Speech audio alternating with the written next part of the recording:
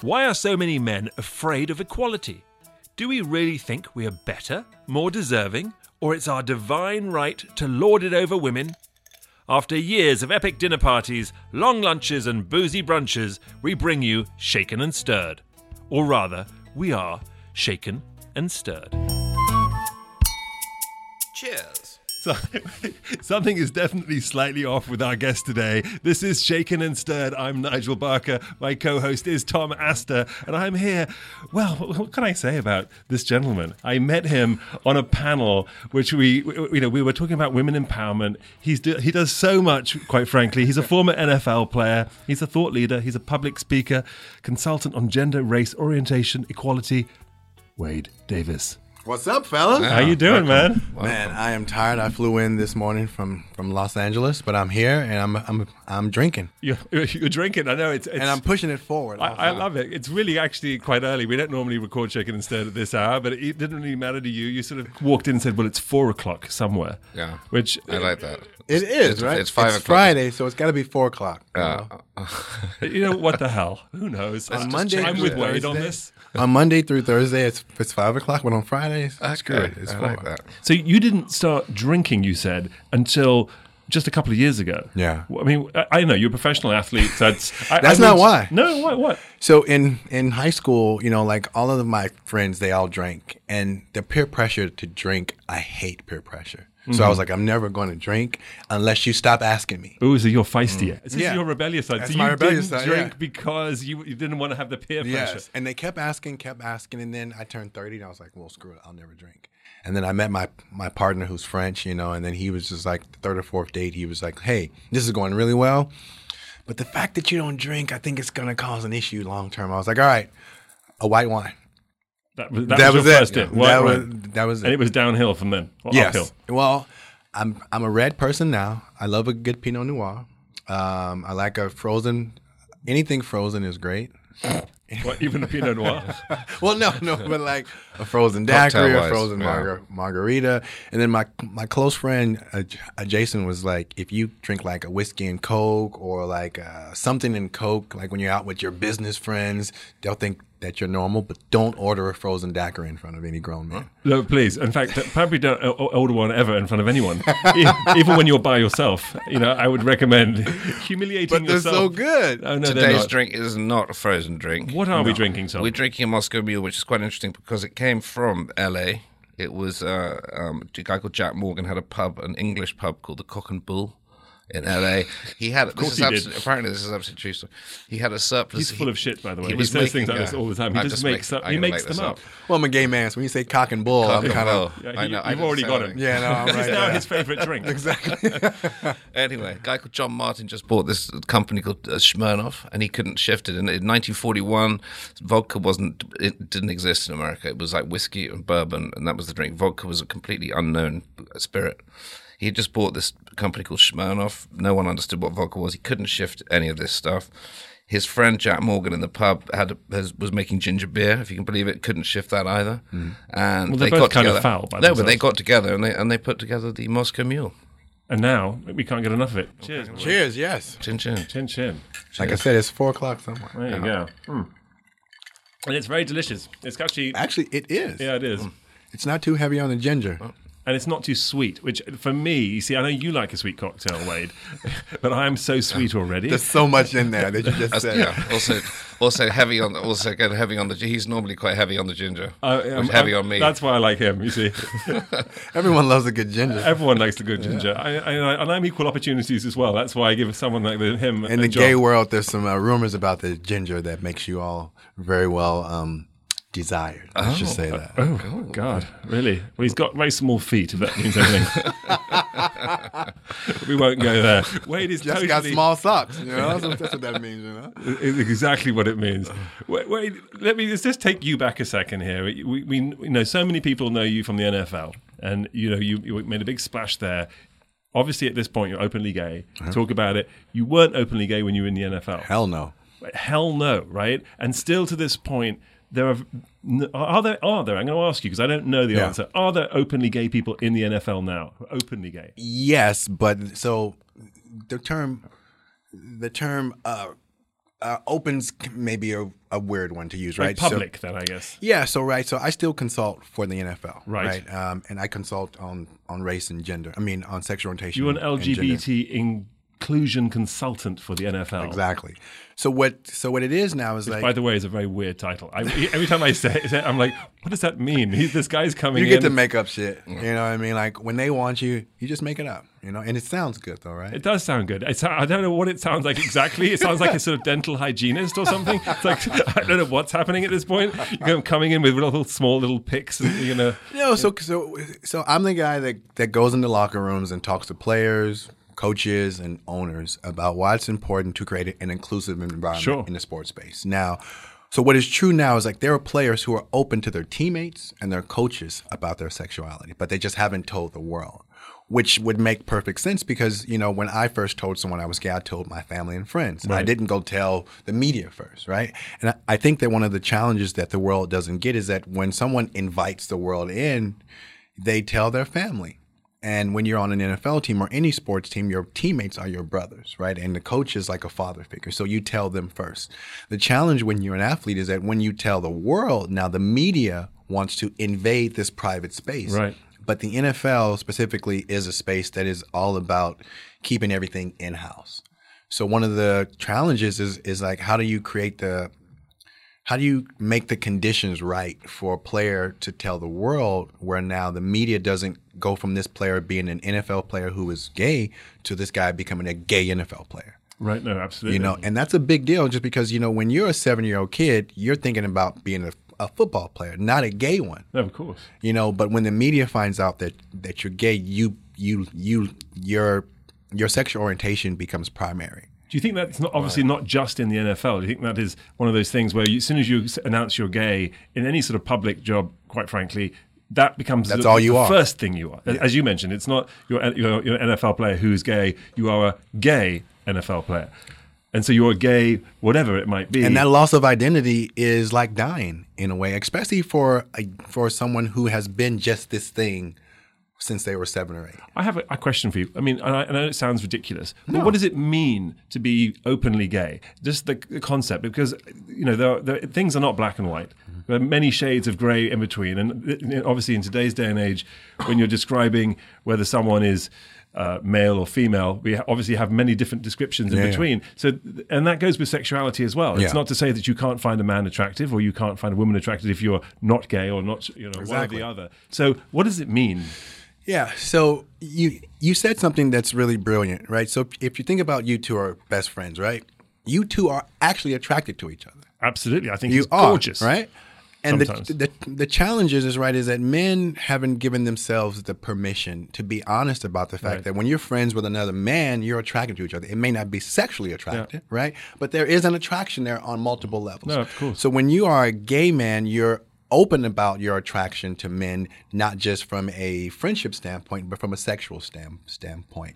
So even when you're not friends, though, right? So you can have someone like there could be a bully at school who you're attracted to them because of their power or their strength or their exactly. You know, I guess attraction, like you said, comes in these different shapes and forms, and people get confused by what this means. So again, I guess sorry, I don't mean to jump on you, but I'm really trying to understand it because I too I look at this. I work in the fashion industry. Many of my friends are openly gay, if you like, and plenty of my friends you would have no idea that they were gay because it's not something that they need to wear or talk about, or it doesn't change the way they are. You know, they get on about their lives. And sometimes when I tell my friends, "Oh yeah, my friend's he's gay," and they're like, you know, happens to me all the time. No, I'm sure. You know, I think the challenge is that when you tell someone that you're gay, their mind goes right to sex. Right? They can't see you as a full human being. And our challenge as Americans, and I think even more globally, is to see people as full human beings. Like, yes, I'm gay, but I'm so many other things, right? So we use the language of inviting in. It's a coin that was phrased, that was termed by a man named Darnell Moore.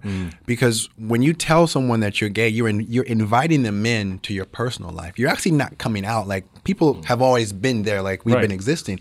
And when you use the term like the closet, it's a pejorative, actually. If you think about it, right? So like monsters live in closets or smelly shoes or wire hangers, right? Not human beings. So I think that we have to be more thoughtful and intentional about our language and say, hey, no, this person is either more open about their sexuality or they've invited you into their personal life, but they haven't come out. Unless you're C.S. Lewis, of course, who then created an entire book series about going into the closet, which I found was very exciting. And I always thought, actually, why would you want to leave the closet? Because it seems like I want to go to the closet and open the door and be able to disappear into a fantasy world.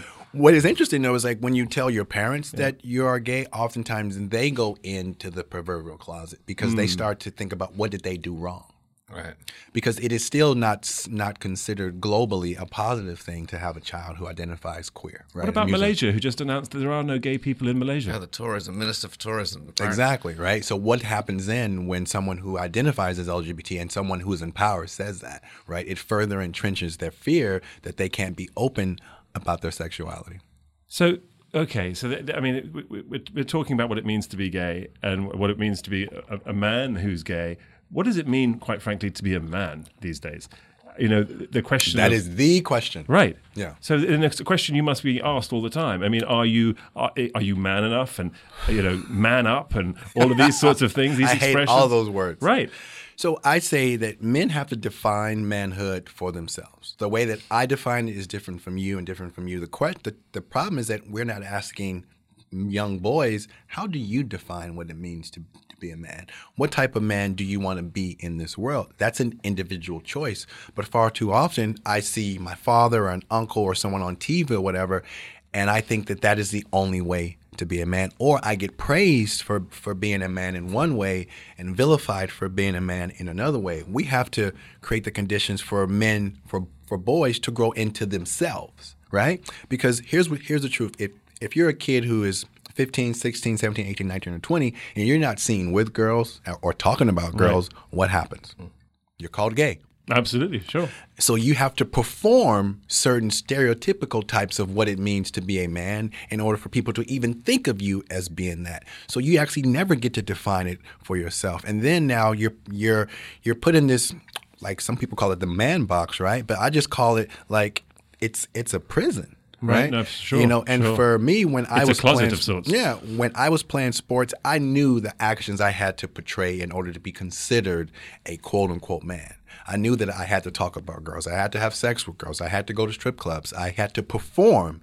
Because when you're performing other ideas of what manhood is, it is not genuine to you. You're performing. So what you find is that all of us men oftentimes are performing for each other or for women for them to see us as a certain type of man. And the truth is that's exhausting. So how does a guy get out of that then? I mean, how do you break out of that? I mean, I know certainly as myself as a kid, I was very interested in fashion design, which was considered to be very gay. Yeah. And I joined this group of girls who were learning to sew, pattern cut, and do fashion design. And I was one boy and 22 girls, right? And I played in the rugby team. So it's sort of, it's that juxtaposition. Yeah. And I remember all my teammates made up a nickname for me. They called me Niger by Nige, which is like a fragrance, like a it's French. It's kind of fragrance. hot. Yeah, like Niger by Nige. Can I just say at this point that he made this nickname up for himself? See, that is Sorry, crap. That should either be a cologne line or like a ascot line. Right. Well, now it will be. Nice. We're throwing it out there, Nice. people. So if you're listening, advertisers, I want my own fragrance called Niger by Nige. But anyway, I got had this nickname, and I kind of embraced it. I kind of took it on.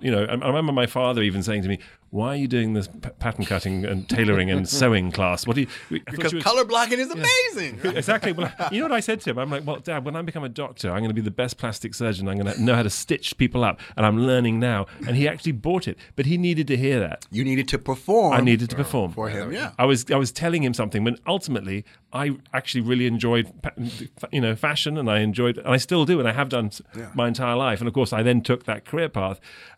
And have been always, I guess, surrounded by either gay men or powerful women, and actually as a model, it was interesting because you really, as a male model, were sort of under the women models, and the women models were the ones who made all the money. So it was very interesting how, for me at least, my first experience of the workplace was working in that environment. And it did help change my I'm own... sure it did. And sort of help me sort of see the world differently. Yeah. And it's probably one of the best things fashion can do for people when you really think about the actual community at large. It's, there's not often a lot of redeeming factors in the fashion industry. I would agree with you.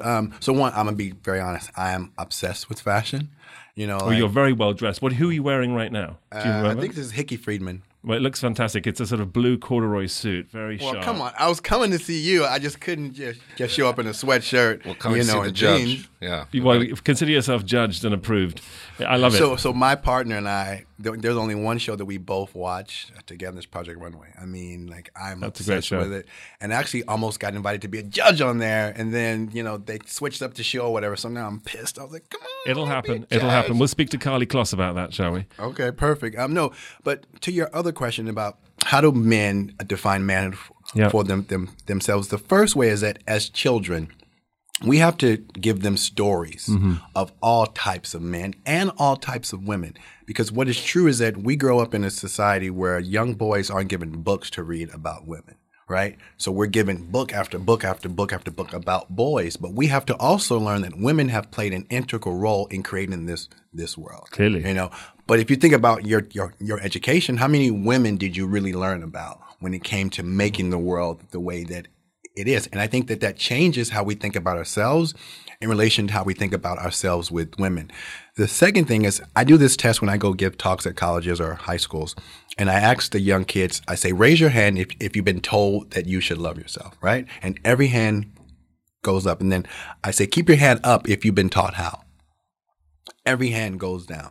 And what you find is that our young kids have not been taught how their parents, like, what is the practice to love yourself? And what that means is that we're finding our own self-esteem through the eyes of another. You can't find love that way. If I can only love myself based on how much you think I'm worth, it's too hard. And now with social media, kids want likes now. And it's so if also- I'm not getting likes, yeah. And it's impossible to actually love anyone else if you don't genuinely love yourself and know how to. But kids don't know how. That's and it's why we're scary. so good at loving each other, Tom. Because I love myself so damn much that I'm now brimming with love for everyone. But joking aside, you're absolutely right. So what ultimately, I think where you're going is that compassion starts with yourself. Yes. But when the world tells you you're not tall enough, short enough, black enough, white enough, your nose is not this enough, blah, blah, blah, how can you find love if your parents haven't given you the tools? So is social media is social media a reversal of a certain type of progress? 100%. Imagine 20 years ago someone said to you, hey, take a picture of yourself and then post it for the world to see. You'd have thought that was insanity, right? Although artists in history have painted themselves. But I think that was a little bit different. I'm not sure that it's this the is original selfie. True, right? Van Gogh painted himself without his ear, and I'm just saying, Matisse did the same thing. That is a fair. Renoir that's a fair counter. Painted himself as well. I mean, again, they're not selfies. I get it. It took a lot longer to do, Yeah. but they were doing it. I mean, it's not unheard of. And we used to paint portraits of ourselves and hang them in our homes. It was also cheaper, by the way, all those artists, it was cheaper to look in a mirror and paint yourself than hire a model in to paint. So there is that as well. There's that as well. Yeah, it's just been, Okay, whatever. I just shot down my entire theory. Sorry. No, so the interesting about social media, I tweeted one day that I did not understand selfies because I don't take them. I don't get them, right? And then I got murdered and bombarded with some people saying, this is how I learned to love myself. And I'm like, really? How about phototherapy then? How about the fact that unless you look upon yourself, you cannot see how the world perceives you? I agree with that. But most of us take a selfie of ourselves, and what do we do with that photo? Is it us, or actually are we kind of like catering it to a certain audience? Like we're doing all these filters and so people blah, don't blah, blah. understand what the power of the selfie. It's not really a selfie. It's more of a location-y. They're sort of saying, look at me, I'm in front of the Empire State Building and I know I look cute in my little outfit. Yes, and before I hit send, I'm going to put the filter on. I'm going to do blah, blah, blah. Like we need to be perfect. So let's take this conversation, because I like this, what we're saying here, because we're kind of getting somewhere, I think. But why is it? What has society got wrong with it? I mean, if this is the problem, it seems that it's almost an impossible fix, because historically, it seems we've always sort of hated ourselves. Yeah. And so is there an answer that's actually attainable? I think there are multiple answers, but I think one of the largest ones is the power of books, right? When you read a book, you realize that you're not the only one who is going through what you're going through. Like you realize that, oh, it's not just me, who is struggling with all of these actual things. So you can start to go, and within these stories, you find different ways to help you overcome. Right? I think the other thing is like, and this is specific to parents have to start having harder, honest conversations with their kid.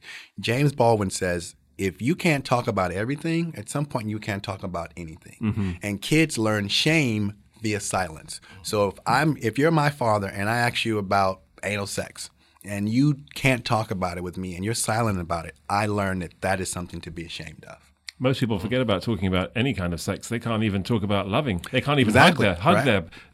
I had how many friends of mine, I would see them at drop off with their parents there, and the mother will give them a hug, and then the father would literally shake their hand, pat them on the head or something, or just wave. So what are you teaching that kid? That intimacy between two men is not okay. Right, but it's okay between a man and a woman. So my son is now doing this, even to me at drop-off. My daughter is the opposite. She is ridiculously over the top about it, as in she gets out of the car, she blows me a kiss, she comes and gives me a kiss, she then does a dance. She's like so extrovert. Mm-hmm. My son, in the meantime, will turn the music off, sit there, I lean forward and he moves away. Meanwhile, he's very cuddly and kissy in the house. In private. Exactly. In private. So what's happening when he's not at home is the question. But how do I fix that? And he knows that I don't like that. He knows that's not how we are. Have you talked about it? I have talked to him about it. He laughs. He's like, "Oh, I can't. I wouldn't do that at school." And I talked to him, but that's silly. You need to. And even his sister, who's younger than him, so says, you can't shame him. No. It. So how do you I? Can't What, say tell it's me. silly. So, okay, I shouldn't say it's silly. You shouldn't say it's silly. Slap my hand. You shouldn't say it's silly. I shouldn't do. So here's the key is that when you're asking your kids questions, don't ask them why questions. Okay. Because why questions feel like judgment. There's an embedded judgment in a why question. So why are you wearing that jacket today? But if I said, so tell me what was happening this morning that caused you to wear that jacket, I'm getting a very different answer. I'm going to be much more specific.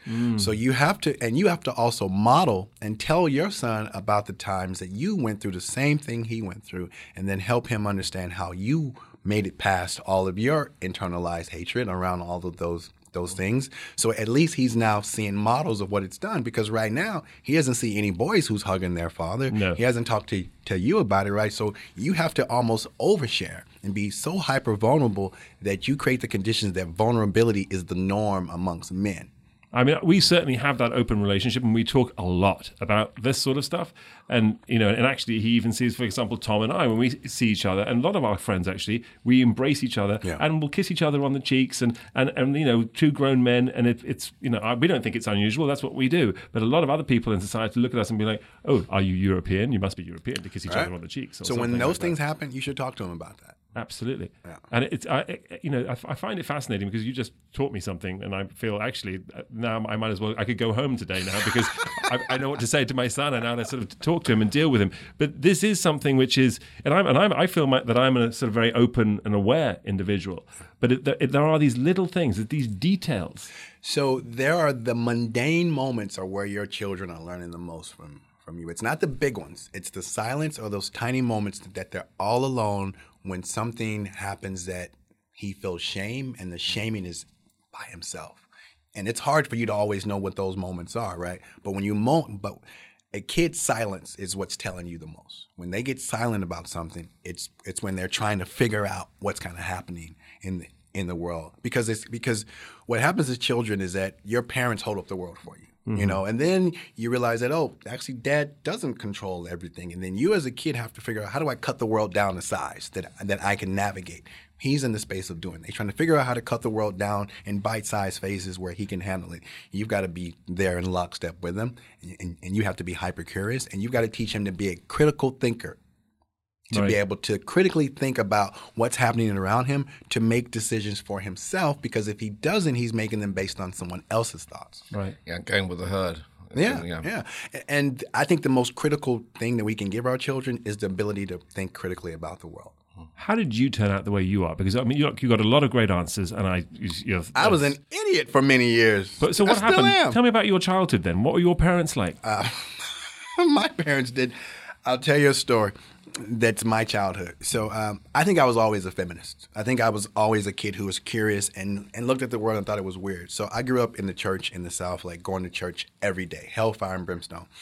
And my mother and my grandmother were powerful women in the church. My mother was in the choir and my grandmother was a deaconess. But I remember sitting in the pews and looking like there were no women in the pulpit, like preaching or like talking. The women were Right. always in the choir. So I remember asking my mother one day, hey, like, why aren't you up there? Because I was curious, you know, and my mother looked at me and she paused and she told me to shut up, right? The reason she told me to shut up is because she knew that something was wrong, but she didn't have the language to be able to tell me what patriarchy was, you know. And in the church, it's a very different thing. Also, I remember my grandfather would not let my mother wear pants. He also would not let her wear skirts below the knee. I mean, above the knee, right? the knee, yeah. So as a child, I'm like, these things just don't make sense because it looked like the men had so much freedom. But my mother, who I thought was, you know, a superhero, Right. was Making always the food, cleaning the clothes, working, making sure everything was you know? on time. But this man was able to make her small, and I didn't like that. And I think that those were the moments that were the most impactful for me to kind of inform the work that I do now, and also the screw ups that I've made. So at one of my first jobs, I called this woman Sweetie one day, trying to de-escalate her. And it was one of the stupidest things I've ever done, but I didn't really understand why calling her Sweetie was so problematic. And a supervisor of mine gave me my first piece of feminist literature. It's a book by Bell Hooks called Feminist Theory from Margin to Center. Changed my whole life because I had to read this book freaking 3 times to get it, right? But the third time I read it, I realized that I had never thought about the ways that women were oppressed in the world. Like I was moving about the world really centered on how men were impacted by it, right? And the book, it talks about slavery, and she talks about the ways that women didn't have it worse, but in some ways did, right? So women were also slaves. They also were raped by the slave master. They also had to carry the child of the slave master. They also would have their own child, and maybe that child would be killed by the master. All this while still having to pick cotton too. And I never thought about it from a woman's perspective because slavery was always framed via man, right? And when you start to step back and go, wow, like I learned all about the Civil War in America, all about it. But I was never taught what women were doing in the Civil War. At that time. No, and research says that I think it's like 2/3 of all like working age men died. So who was running the country at that point? Well, exactly. Who do we know any of their names? No, right? And I really believe that it entrenches this idea that men are superior. I think it can only do that. Right? And I did learn a little bit, I think. I remember at school, we did learn about women during the Second World War basically running the country, you know. But again, the way we were taught, and there's a movement at the moment going on in back in the UK where there's this big shout, big call to rewrite the way kids are taught about the British colonial past, because we've got this sun never set on the British Empire. You know, we were, you know, we colonized the thing, and God, we took the railways to India. We did this. We civilized people. Yeah. In fact, you know, the backstory is just horrific. You know, the British are not this kind of tolerant, lovely, you know, kind race who did so much for the world. And it's okay to learn that history because here's it's the not truth. being taught. The thing is, it's not the brutal past. If you're not learning about women's history and all types of history, then you're not really learning history. Right. Well, history is always being rewritten. It's kind of it seems. revisionist. It's like, You know, it's the old African proverb that says, until the lion has a historian, the hunter will always be the hero, right? We're finally learning about the lion and the lioness, right? And I think that when you do learn about that, it really changes how you think about the world. So I have this thing I do right now is I'm really thinking about how the world would look if we thought of God as a woman. Like, imagine that. No, absolutely. By the way, I've always thought God was a woman. Right? But imagine if when people use the term God, they use goddess, a she pronoun. Yeah, or she, yeah, God. But we never do that. Like God is a man. And I think that has an impact. You know, that the most powerful being that we imagine, right, is a man, and that Jesus Christ, the photos on the wall are from a long-haired, blue-eyed white man. Like I don't think that that's accidental. No, you know? for sure. Like, Absolutely not. In the South, in some places, like they're actually removing Hillary Clinton from the history books. that's not accidental that they were removing Hillary Clinton and Barack Obama. Like people understand, like Hitler, like Hitler Well, knew. in Hungary right now, the prime minister, or the president rather, of Hungary is rewriting history as well. You know, I think it was Hitler who knew this, that if you give me a child for the first 7 years of their life, I have them forever. Right. And that's what we're witnessing. Like, people understand that if you get a child early, you can almost shape the way that they think going forward. Hence why being a critical thinker is so important. But hence, at the same time, there obviously must be some change in that, because that wasn't your upbringing, but you changed. But I think I was always curious. You were curious. So you had it in you. The nut was there. Yeah. The seed was there. But what for you then was that moment of that book. revelation? It was the book, and it was also people around me, and I'm going to use this language with intention, who called me in when I screwed up, who did not call me out. And there's a difference, right? So when someone screws up and I come down with you on the hammer and I want to dispose of you, I'm calling you out. But when you screw up and I call you in, that means I'm approaching you with an appreciative inquiry. Like, I'm really trying to understand you are and understand your history, because we all are histories, right? So my history as a Southerner means I am religious. It just means that, like, I'm not a practicing Christian, but at my core, I truly am. So if I do something wrong and you ask me about it and I explain it to you, you have a better way of saying, oh, I get why Wade is acting the way that he is now. There's a chance now that if we continue the conversation and keep talking, then we can move forward and find certain places of commonality, right? But if you just throw me away and dispose of me, I'm never really learning. So I have people from Lillian Rivera to Janet Mock to Laverne Cox, the people who I met when I was at this time when my mind was ready to be open, who called me in, who gave me books, who just challenged my thinking continuously. And I think that I was ready to receive that, and they did it with kindness. Right, absolutely. And now living as a sort of feminist man, and having that message, the feminist male message. I mean, it's kind of one of those things where I've always fought against it myself. I see myself as a feminist, there's no doubt about it. But I don't like the term, because I'm so annoyed with men and masculinity that it isn't, why isn't it, masculine to love and to care? Why isn't it masculine to empower? But it is. It should be, right? Or it is, but we use this word feminist. I have to be a feminist now in order to because that's the reality of the world, right? Yeah. Men are not behaving that way. Yeah. So that's not how we are. I mean, if we ask someone to man up, it's really a negative connotation. Actually, it's sort of telling them that they should be more daring. They should actually have more balls. They should have more guts to do something. And And what if it was more ballsy and having guts to name yourself a feminist? Because it is, right? And the thing that why you don't are you get, scared? Why are men scared of women having equal opportunity? Why are they scared? Are they worried that they're going to take their job? Why? Because they're better than them? The women are better than them? What are the men worried about? Men know what we've done to women. And we're afraid that when women get power, they will turn the sword over and use it against us. But we're not a different species. I mean, it's ridiculous. But again, when I know how I've treated you, my fear is that you'll treat me the same. So, like 100 years ago, just on the same thing, my great-grandmother, we just celebrated her 100th. She was the first woman and politician in the UK. She was actually Virginian. And she took a seat in the House of Commons. Nancy Astor. She took a seat in the House of Commons. And for the first 2 years, she was the only woman in that building. It was an all-male-dominated thing. They didn't put a ladies' loo in a toilet, lavatory for 2 years. So she had to really, make sure she was... Yeah. And when she went in, Winston Churchill had been a great friend of hers before she became a member of Parliament. And on becoming a member of Parliament, he completely changed. I mean, he was almost spinning. He made it very clear that she wasn't welcome there. Yeah. And it was an all-male thing, and she wasn't, he didn't agree with the fact that there should be female politicians. There's this great man who was later celebrated so much, and she said to him once, what's the problem? Because she was fiery Southerner. She was actually from Virginia, and she said, what's your problem?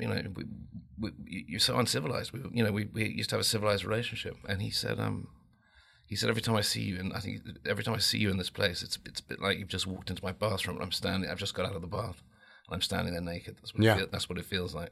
That's what he said to her, And that's actually very revealing, isn't it? Really, in many ways. Yeah. That's how he felt. It goes with what you just said about the men knowing what they've done to suddenly the woman is actually seeing him naked, and that's his feeling.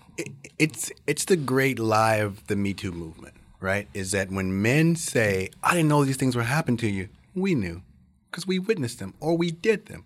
And if we just read more, we would know that these things were happening. Like, it was not blind to me that I wasn't the only man who called a woman sweetie. And maybe I didn't know that it was so demeaning, but I watched it. I witnessed it. So let's talk about that word for a moment, because it's a very commonly used word, sweetie. And I'm sure that have done it, and I probably shouldn't do it as much or ever. But it's never meant, when it comes out of my mouth at least, certainly, to be demeaning. It's actually just a term of sort of sweetness, or, just trying to be light-hearted.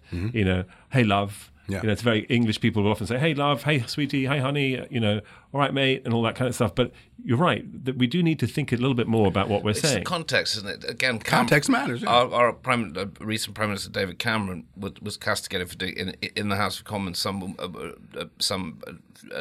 female politician stood up, and I can't remember her name, and had a go at him about something. He didn't like it. And he said, calm down, dear. Exactly. It's minimizing. Yeah, it's minimizing, and it's incredibly. And he said, well, he blamed it on some advert on television that he got it from. But I mean, calm down, dear, and that sort of. If you would never call a man that in the same moment, then that's how you know that it means something different. Like, right. if you and I are having a conversation, but I might call you sweetie. Yeah, that's okay, right? That's okay, right?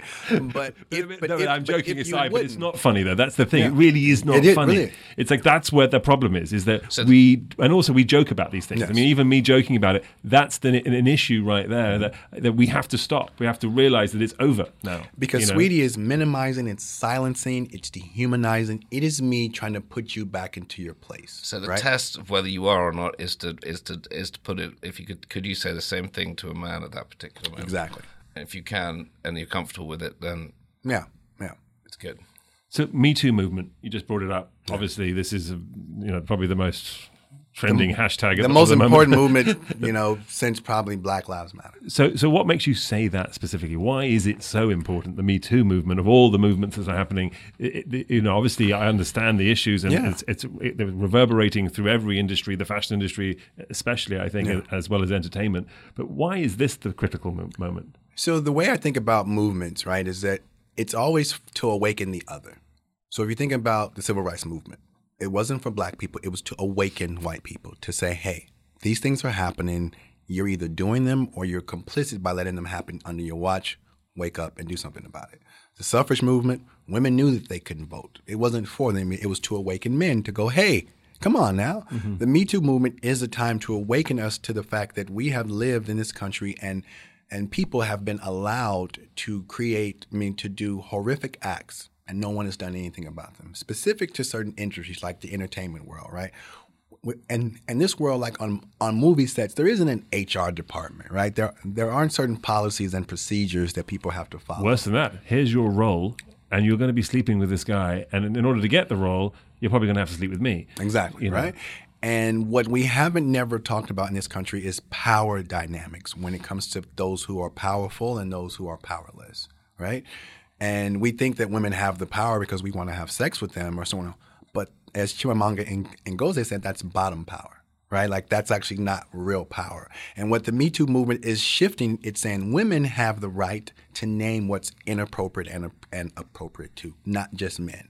And there is a fear that we as men have that, again, that we're not going to be held accountable for things that historically we got to say that they were okay.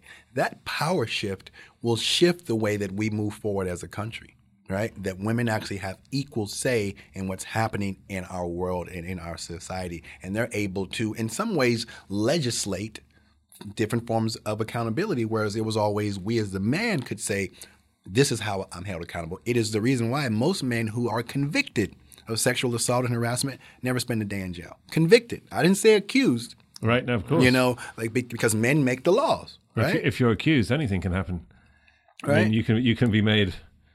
Yeah. You can get any job you like. It seems it doesn't seem to really matter. Yeah. But there are people who are accused. There must be people who are being accused who are also potentially innocent. Is that not also the case? Yeah. So there is this. I think there are men who are also somewhat terrified. Yeah. Who feel like, now what do I do? How do I behave? I don't know what I can do, what I can't do. They do know how to behave. Meaning like we do know, right? I know that if I was heterosexual, if I meet a woman and I'm touching her at the small of her back, I know why I'm doing that.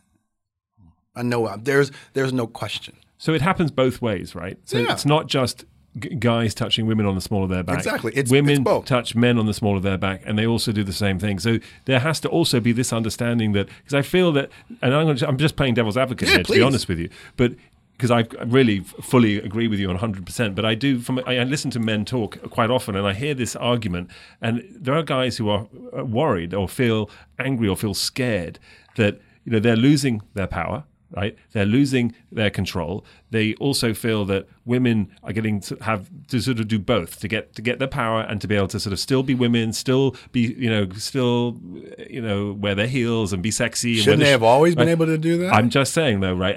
Not that I disagree, but there's this element of, if a guy wants to be like really manly or guyish or boyish, it's sort of starting to become frowned upon to be sort of overtly male, whatever that means, like angry or tough. Like the word man, it's hard to use it as a descriptor anymore because what does it mean? But whereas to be female, if you can be flirtatious and it's okay, or is it? That's the question, I guess, is it okay for women to be flirtatious back? It's okay for both of us to be flirtatious. The difference, I think, historically is that the man was able to dictate the terms, right? Where the goalpost has moved and men are trying to figure out like how to right size themselves. There was a book by a friend of mine named Melissa Harris Perry. It's called Sister Citizen, and she talks about how women exist in the crooked room.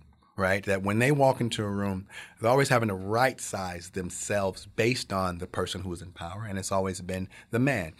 And there was a movie, Fences, and Viola Davis says that. It's a great movie. And she says that when her husband walked into the room, like he took all the space in there, and she said, "I didn't carve out space for me." Right? Women are finally carving out space for themselves in a world that was historically ran by men, right? And now we're having to adjust to that, whereas we never had to, right? Imagine when you first started dating your wives, right? Mm-hmm. And you used to go to bed when you wanted to go to bed and do X and do Y when you wanted to, right? You started to fall in love with this person. You had to make adjustments or accommodations for this person's needs too, right? We as men are having to go through that on a systemic level. Right. And systemic change is the hardest change because you've been holding on to this thing your whole life, and now it feels like it's being taken away from you. It's not. You should have never had it in the first place. And that's what we're wrestling with. It's like, wow, I actually have to treat you like a human being? Really? You're not just this plaything? Because historically we want women to be sexy, but not sexual. Right. No, absolutely. I agree. Like we wanted you, a woman, to be submissive, but then also somewhat plaything and flirty. Like we wanted to be able to dictate the terms. It's like why porn tells you everything about what a man wants in sex and nothing about what a woman wants, right? Like that's how we wanted our world to actually be. The terms are changing, and we don't know what to do with this new world. And the laws for that are going to be swift in coming because they've just linked up the current crisis in India with there's a rape crisis going on in India where that apparently the increase in the number of rapes is gone up exponentially, skyrocketing, and they're blaming it on the access to porn, hardcore porn, because these Indian men are watching this stuff, and they want that at home. Yeah. And what's happening is I was reading about this the other day. Apparently, there's an absolute connection between the two, and the number of sexual assaults on women in India. It makes sense. Like it's the going the same other thing way. here. I actually saw a pornography site the other day do an advertisement. It was a sort of social media advertisement. It was about a pornography site. It's a soft porn site, and they were actually using it as a women empowerment tool, saying that women are empowered by taking control of their body and being able to. And I was so horrified by this. So just even the word empowerment is a pejorative because it connotes that women don't have power. Do you want me to empower you, or do you say, I got power, get out of the damn way? Yeah. Right? So like even our language is still viewing women through a need basis, or through a deficit lens, right? Or should we give them some? I'm going to empower you today. Just a little bit, though. Just a little bit, not too much. Just keep it down. It's just, it was one of those most horrifying moments. You see something like that, and you're like, wow, this is really crooked. But you've never seen anything that's empowering men. You've never seen a men's empowerment group ever. Is that something we need? No. But we're talking about women empowerment. But women don't need empowerment either. So why are we constantly talking about women empowerment then? Because we don't see women as powerful. They are, right? But so then what's the definition of power then? The definition of power, and this is a James Baldwin quote, is the ability to control the political destiny of others, right? So men have always been able to control the political destiny of women, whether it's social or economic. We've been able to control that. Having power is to be able to control your own destiny, politically, socially, and economically. So when I say empower, I guess what I'm thinking about is empowering ourselves to be able to think freely, empowering ourselves to be able to love, empowering ourselves to be a sort of the better person. I mean, you only live once, right? So you can empower yourself, but you don't want me to empower you, do you? Not necessarily. I mean, right. Although I kind of feel empowered by sitting next to you and listening to you. To be honest with you, I feel like I've got to leave this interview and know exactly what to do. I'm doing this. I read a lot of books. I read a lot of feminist literature books. A lot. But what I like the idea of is if you go back to the story about my great grandmother and Winston Churchill. Like, this is the guy who toppled, who's seen as a great hero in our country. Is actually, is weak enough to. Now you can conceive it as being a weak statement to sit there and say, when you walk into my office, basically, that's what it was, it feels like you just walked into my bathroom and I'm naked. I mean, that's one of the kind of weakest you could, Yeah. It's just fear. There's a great quote there that Nancy Astor had with Winston Churchill. It's one of my favourites that I learned when I was at school. And I guess he was drunk in the House of Commons and rattling on and raving on. And she was a teetotaler. She didn't drink at all. And she was like, Winston Churchill, you're a disgrace. And he said, you're drunk. You're drunk. And he turned around and said to him, you're ugly, but at least I'll be sober in the morning. So there's a quote by a woman named Sarah Moore Grimke that I think explains why women don't need empowerment. She says, I ask no favor for my sex. I only ask that my brethren get their feet off our necks. That's what it is, right? She'll need to be empowered. Just don't oppress me, and I'm going to be okay. Like, I'll figure it out. Like that quote speaks to the fact that when we're always trying to quote unquote fix women, an empowerment group is about fixing women. Women don't need to be fixed.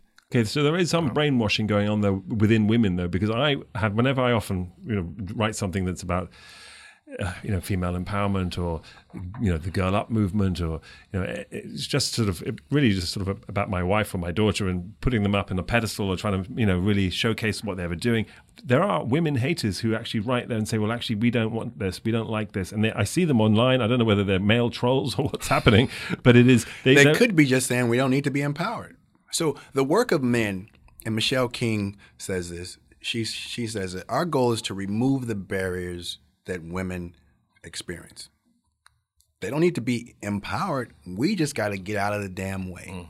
If we get out of the way, your daughter, your wife will be okay because they're smart, they're brilliant, they're capable. Absolutely. But when you don't see them as capable, you think that you need to empower them to get over those hurdles. The hurdles are the issue, not them.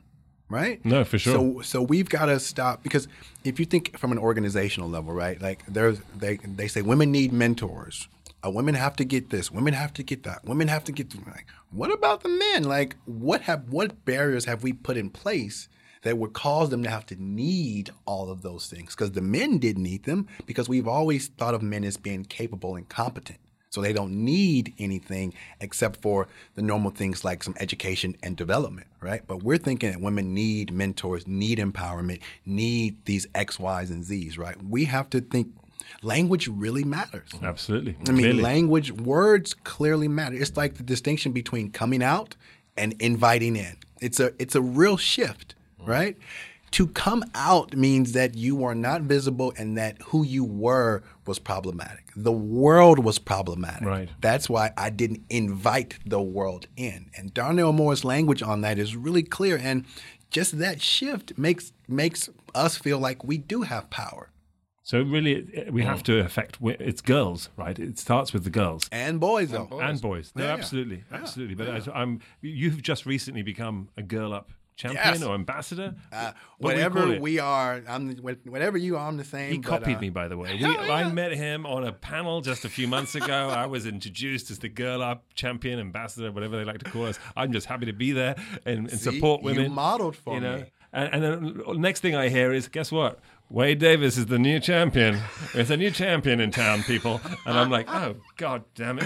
Last But time. how much time do I get to hang out with you now? No, you know what's going to happen next time is I'm going to be invited onto your podcast called Shaken and Stirred. No. We'll have one called Also, wait. Ebony and Ivory. So There you go. know, Wade was a superstar on the football field. I know. I wasn't a superstar. I was a scrub. I was good enough to make it, but I wasn't a superstar.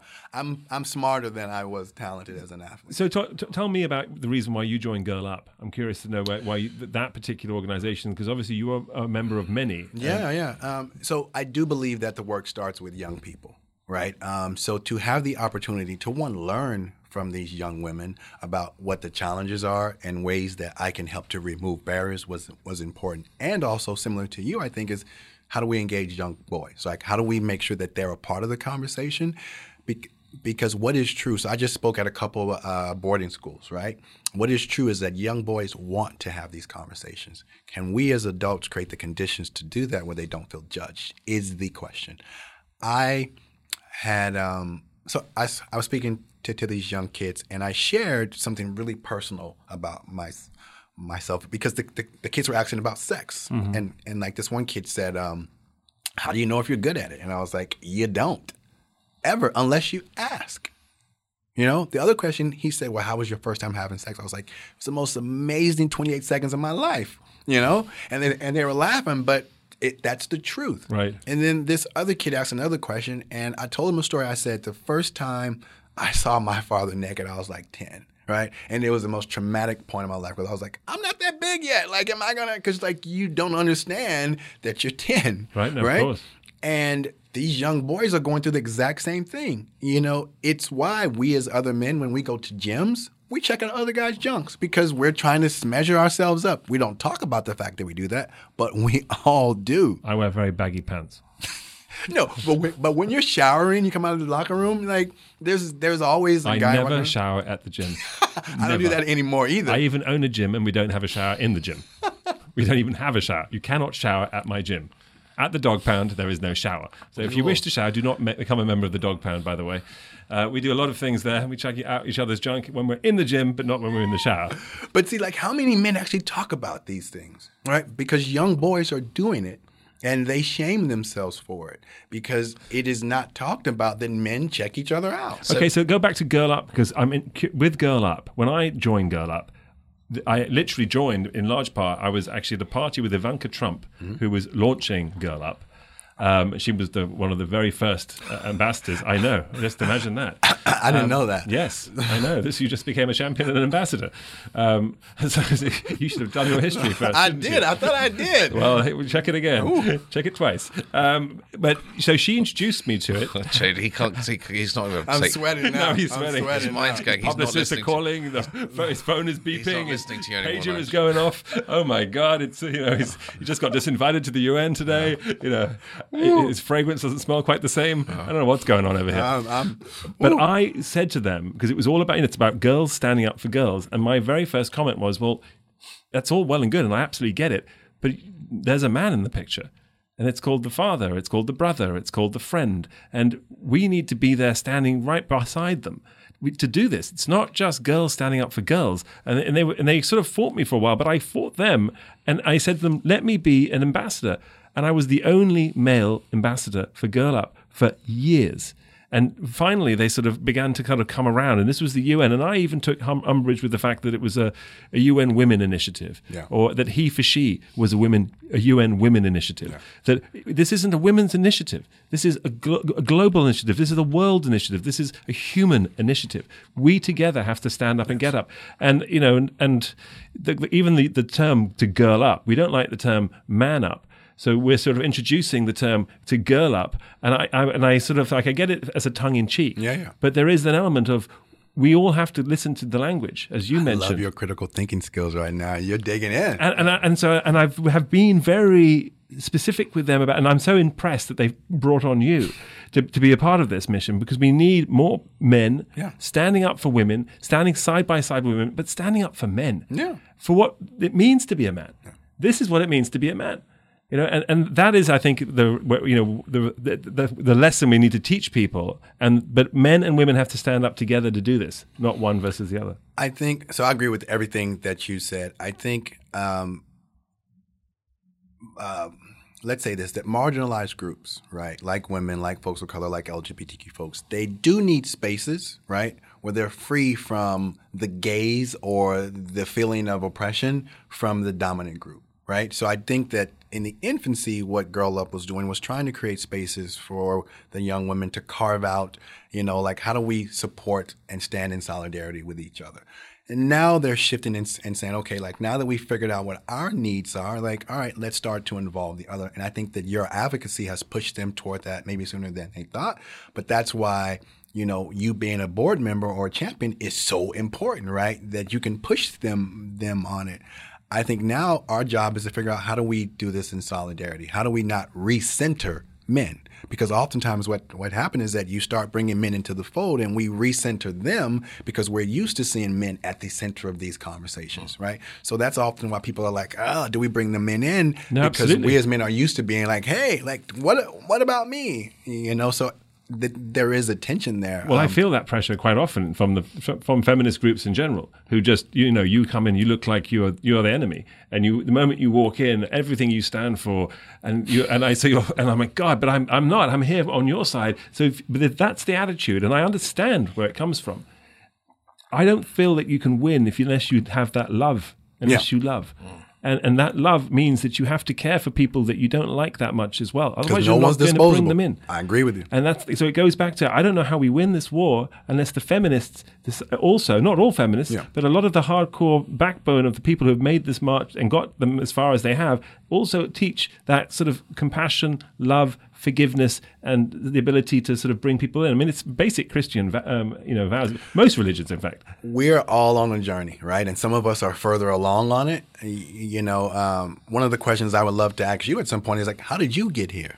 Right? Just because, like you asked me, and maybe it's a conversation for another time, but the more that we can share as men, right, our journeys, the more that we can help others learn how do you do the work with men, because the real challenge is getting men into a room, getting them to be honest, getting them to be vulnerable, getting them to not be so performative, right? Because I've been on panels with other men, and you can feel it getting performative, even though we're talking about women's issues. Sure. And you're just like, wow, like our egos are just so fragile, right? And it's happened to me, right? But the idea is that sports in general. I mean, it's competing against one another. You're in everyone's up against the other one. Who's got the best scores? Who's faster? Who's tougher? Who's laugh louder? Who can? It's like everything can be a competition. Who can eat dinner quickest? Right. And there's only one winner. It's like running a marathon. Yeah, one winner and got 30,000 people losers. running a marathon. So you got one winner. Yeah, you got 29,000. And I think that we don't teach kids, how to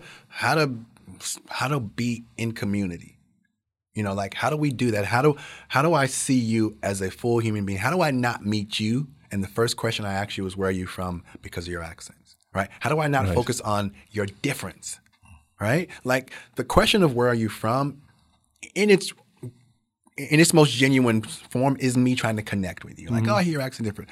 But imagine which of you two, I'm sure you ask that question all the time. You're like, again? So it becomes a disconnecting question, right? So how do I start to see I grew up with that in England, because I am, clearly not white. Yeah. Right? I may read white when I'm with people of color who look at me and say, okay, no, you're white. Yeah. And that's how I've always been approached by people. But when I grew up in England, I was not. So where and you in fact, were from? my nickname, and I told you this when we last met, people say, oh, you're a nigger. And my name is Nigel, so it's actually the root of the word from black, from Latin. Yeah. So this was this horrible word I was being called at school, and I would always be asked, "Where are you from?" And I would say, "Well, I'm from England, from London." They'd be like, "But where are you from?" And I'd be like, "Oh, my mum's from Sri Lanka, if that's what you mean. But I was born here, But it was only actually when I came to America that you realized you were black. Well, guess what? People said to me, "Oh, you're English, aren't you?" And I was like, yeah, I am English, and because they listen to my voice. Yeah. So this was the first time people would judge me by my voice and not by the color of my skin as much in the same way. Yeah. And that was very interesting as well. So you experienced colorism in England. You came over here and experienced a different type of, a distancing. So the other thing that happens in America is your accents, like all the research says that people deem you more intelligent just by virtue of your accent. Thank God, otherwise I'd never have a job. I mean, everything that comes out of my mouth is pretty stupid and crass. But it's true. But because you know? I've got an English accent, I can be a judge on a reality TV show. There isn't a judging panel out there that hasn't. There's the perfect cocktail, the dash of English, just to give it a little bit of common sense. Yeah, Now you got to bring a former gay player on there too. Well, then, trust me, on my show, I was the only one who wasn't gay. That is true. I remember watching. So I was, certainly the minority. You were always kind on the show too. Well, thank you very much. Like I never felt that you were being mean and dismissive just for the TV. I never tried to be, and I never would be, and I never will be. And you know what? To answer your question just very briefly, you asked me a question a moment ago. You said maybe it's for another time, but in a nutshell, because it's not a long story, the reason why I am where I am now and who I am now, and I feel like I've always been this way, similar to how you felt you were probably born a feminist because you were always asking those questions. I have always hated injustice. Period. The end. It doesn't matter what the scenario is. If I see someone today fighting across the street, I will cross the street to engage in a fist fight that I know no. I don't know anybody who's in the fight. Yeah. My wife has even told me, "Don't do that. Leave them alone. We don't know those people." I can't even help myself. I'm like, if I see someone being hurt, I can't see an animal being tortured. I can't see. That's not to say that I don't understand that we don't eat meat or we don't eat. Yeah. It's about the torture aspect. It's about the humiliation. It's about bullying. It's about I can't stand it. It drives me bananas. The concept of rape is probably my worst nightmare. Yeah. So I think, and I've always felt that way. So I've gone through life doing whatever I can whenever I see an issue to stand up for people who feel that they can't stand up for themselves. And also never miss a joke. Sorry, it was only this morning that he was referring to me as an Aperol Spritz. Because Exactly. the colour of my face with a little orange slice on top. Do you think it so also? sorry, it's not all. He's not quite as pure. No, as, you know, I don't think so. He likes ribbing others. But do you think it also comes from the fact that when you were a kid, you were made to feel like the other, right? So there is for sure. There's a proximity of like what it feels like. There was racism within my own family. Yeah. I mean, my brothers and sisters, we all popped out different colors. So, I'm sort of light brown. I have a brother who's much darker than me. I have a sister who's a redhead with white skin. I have a brother who's white with brown hair. I have a brother who's blonde with white skin. And my mother used to joke that she had one black, one khaki, one red. Like she had all this sort of mixture of children because she's half Sri Lankan. So she had a white side to her. So you could come out, take all the Sri Lankan and come out really Indian, Sri Lankan looking. Or you could come out super white. Wow. So as there was an identity crisis within my brothers and sisters. Wow. And my little sister, who was a complete redhead, all her life wanted to be a Sri Lankan.